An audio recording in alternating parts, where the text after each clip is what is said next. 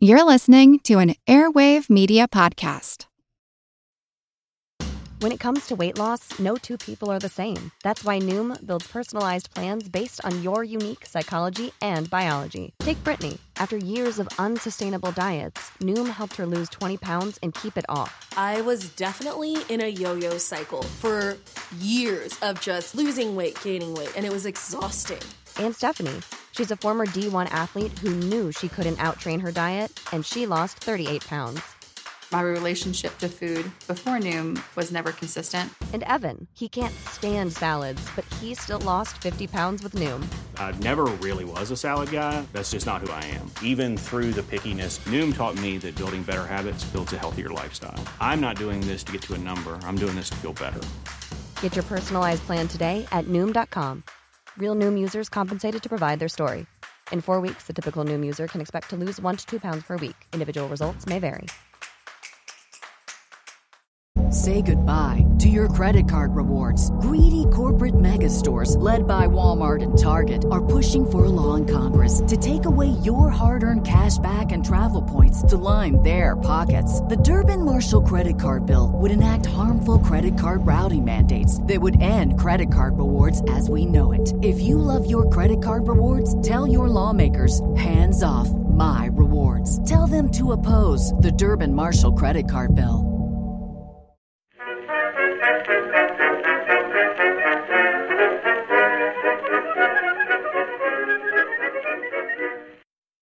Hello everyone and welcome to History of the Second World War, Episode 21, The Third Reich, Part 7, We Will Win Ourselves to Death. This week, a big thank you goes out to Justin for their donation, and to Philip, Jason, and Ricardo for their support on Patreon, where they now get access to special ad-free versions of all of these episodes, plus special Patreon-only episodes released once a month, like the current series on the early evolution of the Imperial Japanese Navy. When Franz von Papen was approached with an offer to become chancellor, there was general shock around Germany as people tried to determine what the new path of the government would be. Hindenburg asked him to create a government which was above parties, whatever that really meant. General Schleicher had made many of the arrangements for what the new cabinet would be composed of, and he would act as the man behind the curtain in the early days of the Papen government. He had been instrumental in its creation, and he had also saddled it with some required actions once it was in place. The most important of these, at least when considering the future of Germany, was an agreement made between Schleicher and the Nazi Party which traded Nazi support for the government for the promise of elections in the summer of 1932, and a removal of the ban on the SA, which had been instituted by Brüning before his dismissal. Papen would honor these arrangements, and on June 4th he would dissolve the Reichstag, triggering new elections which were then scheduled to take place on July 31st. On June 15th, the ban on the SA was then rescinded. These actions were all part of the strategy of trying to tie the Nazi Party closer to the government, and hopefully to eventually bring them into the government, an action that both Schleicher and Papen firmly believed would prompt changes within the Nazi movement. It would also remove their oppositional advantage and remove their ability to criticize the government from the sidelines. They also hoped that it would moderate the entire Nazi movement. During this episode, we will discuss Papen's government and the events that would occur around it and its eventual downfall. There would be many problems which faced Papen during his time as chancellor. One of these problems was the constant violence that, after years of greater and greater intensity, displayed no signs of dissipating, but instead continuing to reach new heights. During the summer of 1932, in the lead-up to the election at the end of July, all over Germany there were constant street clashes between the various paramilitary groups. In Prussia alone, during the first 3 weeks of June, there would be over 450 distinct instances of multiple groups meeting in the streets and coming to blows. Calls for the government to find some way of restoring order continued to grow louder and louder, and it came from almost all corners except, of course, the Nazis and the Communists, whose supporters in the streets were some of the primary drivers of that violence. Eventually, Papen would be forced to ban all political rallies and political demonstrations for the last 2 weeks of July, out of simple fear that it would continue to escalate. This seems like a reasonable response, but really only served to prevent the more moderate parties from holding party rallies. There was a much smaller effect on the violence from those groups who were already predisposed to not follow government instructions. Papen would also decide to depose the government of Prussia. During the summer of 1932, Prussia was led by a cabinet of Social Democrats, which would not have a majority support within the Prussian Landtag due to the massive increase in support for the Nazi Party in 1932's earlier elections. However, in Prussia, before a cabinet could be removed, there had to be a new government that did have a majority of support, a majority that was never going to happen due to the highly charged political atmosphere. With mounting frustrations with the actions of the Social Democrats, which were only in control by default, and the continuing violence in Prussia, Papen decided to remove the cabinet. To accomplish this goal, he would be greatly aided by Schleicher, who was able to produce some very dubious evidence that the Prussian government was working closely with the communists in the hopes of overthrowing the government. This gave Papen the pretense that he needed to remove the Prussian leaders. When they then refused, he would remove them from office by force. Eventually, martial law would have to be declared in Berlin in hopes of maintaining control. Along with these decisions, Papen was also dealing with an erosion of support for his position as chancellor. Papen had been selected for the position in the hopes that he would be able to bring the support of the Center Party. However, during the summer of 1932, Papen's support from the center would begin to decay rapidly. For much of the Center Party, the construction of the new cabinet, including the role that Schleicher and others played in its creation, was nothing short of a betrayal of the Weimar legacy of both social reform and democratic policies. Papen was already precariously placed in terms of political allies, but then as the Center Party deserted him, he was forced to try and find new friends to continue his government. When the results were tallied for the July election, it was clear that it was another huge victory for the Nazi Party and to a much lesser extent the Communists. The Nazi Party would increase its support by a staggering 19 percentage points, bringing it up to a total of 37% of the vote. The Communist Party would increase by just over 1%, which brought them up to 14% of the total. The Social Democrats and the National People's Party would see some small reductions, and the Center Party would actually see a small uptick. With these, mostly quite large parties, shifting downwards, only a few percentage points each, where did the support for the Nazi Party come from? Well, during the 1930 election, there had been several parties that had received between 1 and 5% of the votes. These were smaller parties, generally on the right wing of German politics, and also generally representing a very specific group of people or a very specific geographical area. Examples of this type of party were the German People's Party, the German Farmers' Party, the Reich Party of the German middle class, among some others. To put it bluntly, for these smaller parties, 1932, or at least July 1932, was a political massacre. They would enter the election controlling over 150 Reichstag seats between them, and depending on who you include in that group, they would exit the 1932 election with just half of that number. This drastic reduction in the smaller parties in the Reichstag was due in no small part to a shift in their supporters to the Nazi Party, just the latest in a series of shifts as more moderate parties on the right saw their supporters shift their support to the far more revolutionary message of the Nazi Party. With their latest in a long line of successes at the voting box, Hitler and the Nazi leadership entered into negotiations with Schleicher for an entry of the Nazi Party into the government. Hitler set the price for his entry very high. Hitler would have to be made chancellor, he would get to install his choices as the premiership of Russia, the German and Prussian ministers of the interior, and the minister of justice, economy, and aviation. Goebbels would also be able to create a new propaganda ministry, and Schleicher would be offered the role of Minister of Defense. Obviously, giving all of these positions over to Hitler and those that he chose for them was a high price to pay, and would have given the Nazi Party essentially absolute control over the government. At this point, Schleicher was not willing to give away so much control, and so once again it appeared that the Nazis would not enter into the cabinet. While Hitler was making demands, and that would never really change, there was once again growing concerns about the morale of the SA. There was a growing disillusionment among the members of the party that wanted action. For the previous 2 years, they had been in an almost constant state of campaigning, with a seemingly endless set of marches and demonstrations and agitations all over Germany. During that time, the party had experienced a great series of electoral successes. After the July elections, the Nazi Party was by far the largest political party in the nation, garnering more support at the ballot box than the next two parties combined. And yet, they were still not in control of anything. Not only were they not in control of the national government, they were not even a member of it. These feelings caused some members of the party to begin to once again question their future support, and others began to contemplate more radical independent action. In August, the SA was ready and waiting for their orders to march on Berlin, to replicate Mussolini's march on Rome, and to take over the national government by force.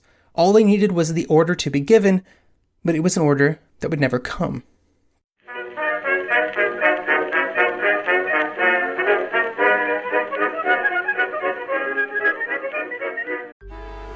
Traffic jams, tailgating, pile-ups. Ugh, the joys of driving. How could it get worse? The federal government wants to have a say in what you drive. That's right. The Biden administration's EPA is pushing mandates that would ban 2 out of every 3 vehicles on the road today. Don't let Washington become your backseat driver. Protect the freedom of driving your way. Visit EnergyCitizens.org. Paid for by the American Petroleum Institute. Say goodbye to your credit card rewards. Greedy corporate mega stores, led by Walmart and Target, are pushing for a law in Congress to take away your hard-earned cash back and travel points to line their pockets. The Durbin-Marshall credit card bill would enact harmful credit card routing mandates that would end credit card rewards as we know it. If you love your credit card rewards, tell your lawmakers, hands off my rewards. Tell them to oppose the Durbin-Marshall credit card bill.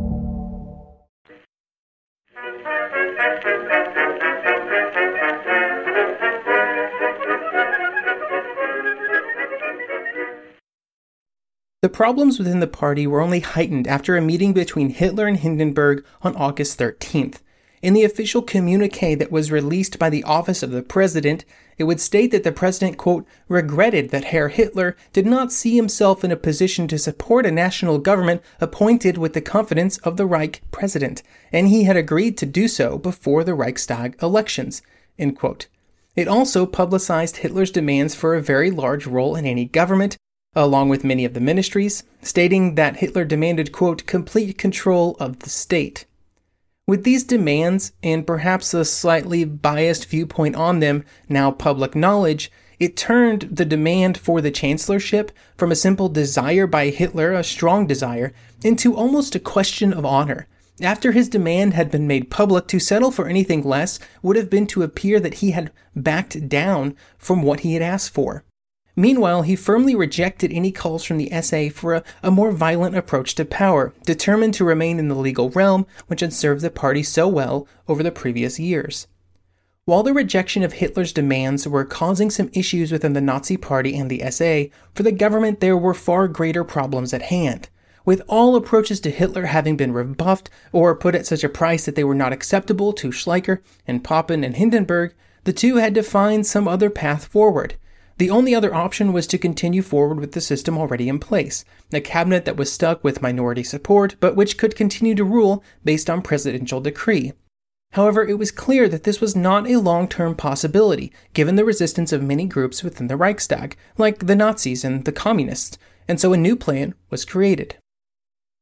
Ian Kershaw would explain this new plan in Hitler, a Biography, like this. Quote, first advanced by Interior Minister Freiherr Wilhelm von Gael earlier in August, for dissolving the Reichstag and postponing new elections in order to provide time to undertake a far-reaching reduction in the powers of the Reichstag through restricted franchise and a two-party system with a non-elected first chamber.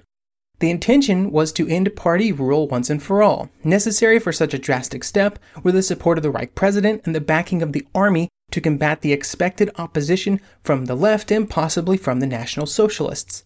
This solution for a dissolution of the Reichstag and postponement, in breach of the Constitution, of elections beyond the 60-day limit described, was put to Hindenburg by Papen at a meeting on August the 30th. End quote.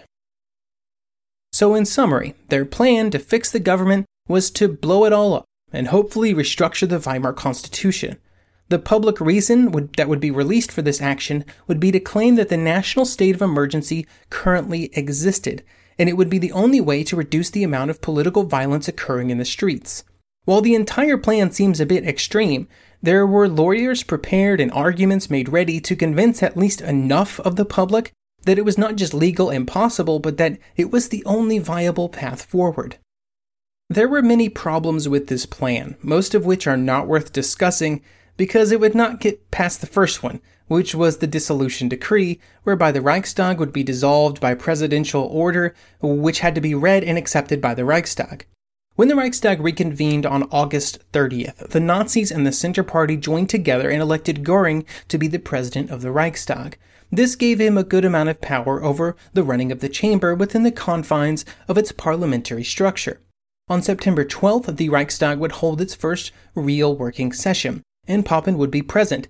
However, he did not bring the dissolution decree with him to the opening of the session, for reasons that are not entirely clear. Almost immediately, the leader of the Communist Reichstag delegation introduced an amendment to the order of the day, which was a censure of the government. A vote for censure was the reverse equivalent of the dissolution decree. It dissolved the government by order of the Reichstag, and then allowed the Reichstag to set the dates for the next election. When this amendment was introduced, there were no objections. Before voting could commence, the Nazi delegation asked for a 30-minute adjournment. Now, during this 30-minute period, two important things happened.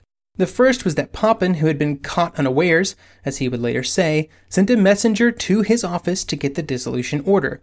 The second was that the Nazi Reichstag members decided to join with the Communists in the vote for censure. Joining with the Communists in this way was not a simple prospect. The two parties were the greatest political enemies in Germany, and joining together might cause publicity problems, especially for the Nazis, who were joining in on a communist proposed motion. In this case, there seemed to be no alternative. When the session restarted, Papen requested the floor so that he could present the dissolution decree, which would end the session immediately, before any votes could happen. But for some reason, Göring did not see him. Funny how that happens sometimes. Instead, Göring began the vote on the motion to censure.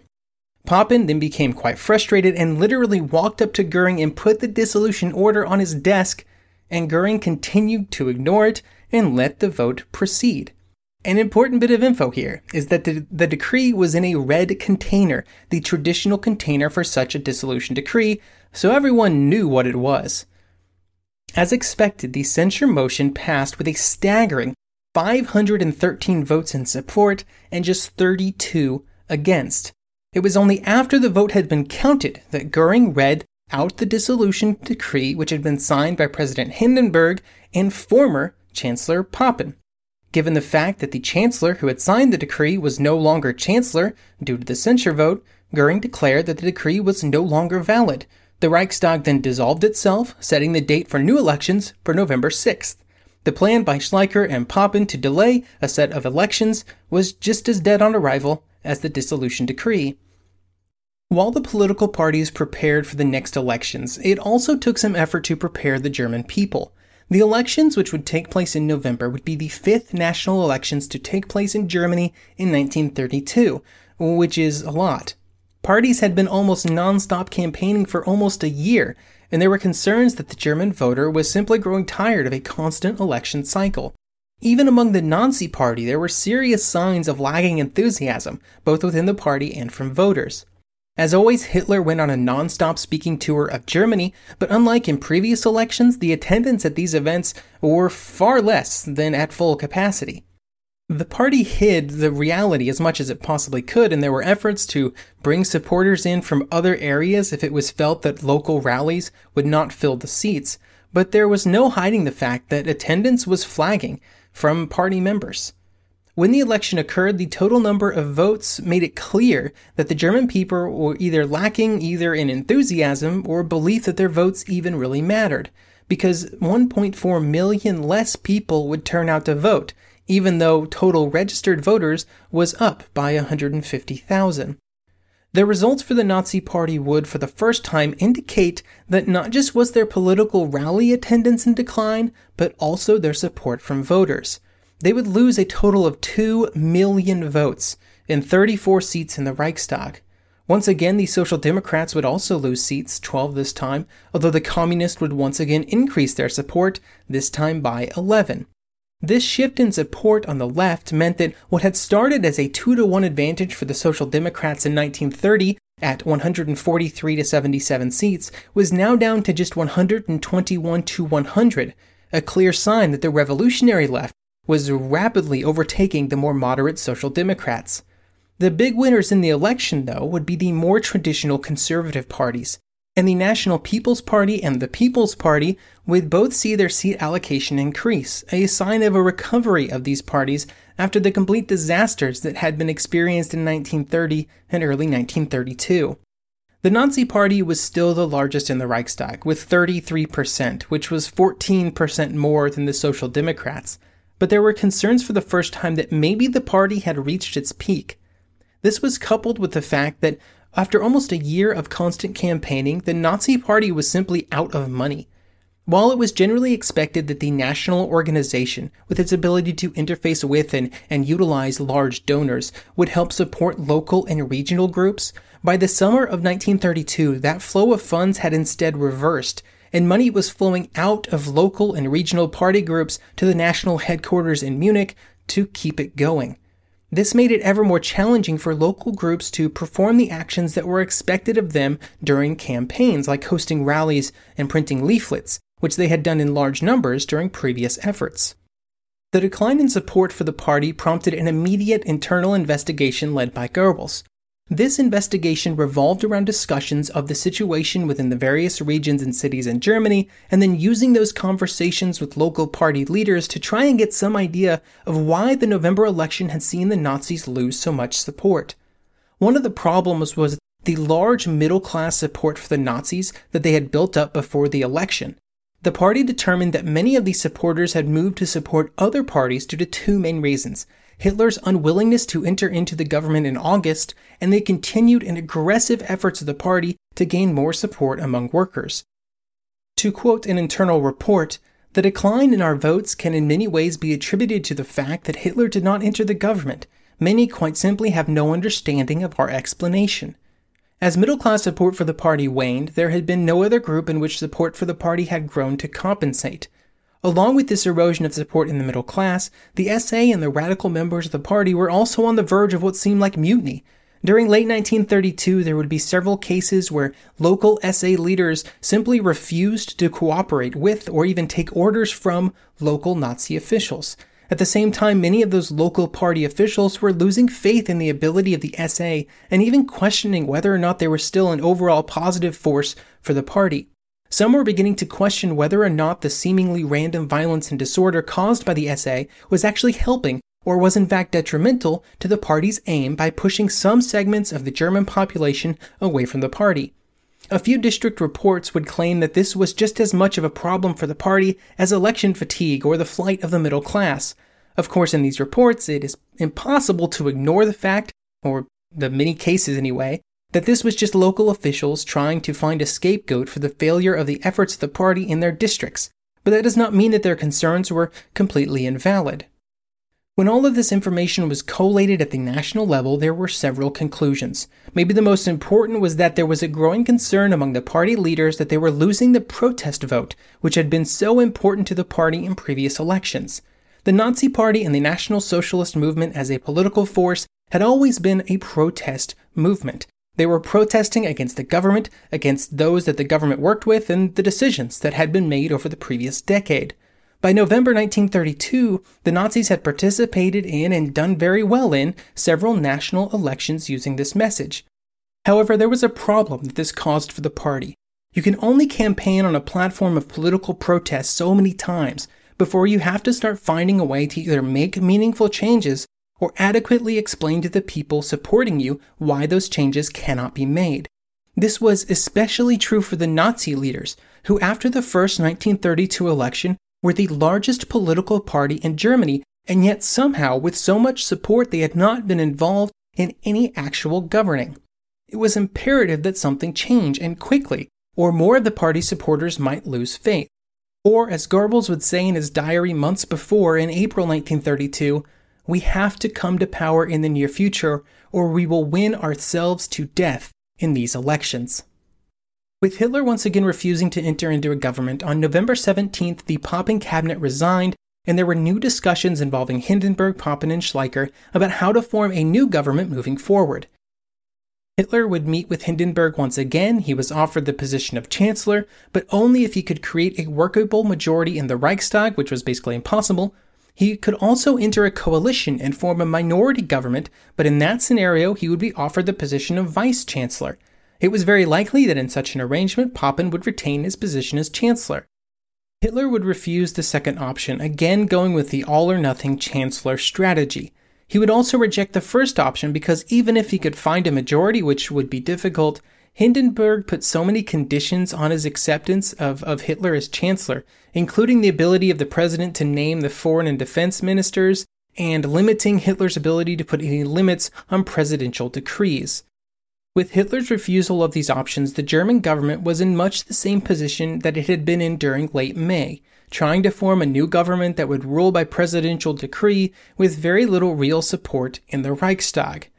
They would try one more time to make this work when General Schleicher would be named chancellor in December 1932, an event which we will discuss next week and also discuss why it went so poorly for him.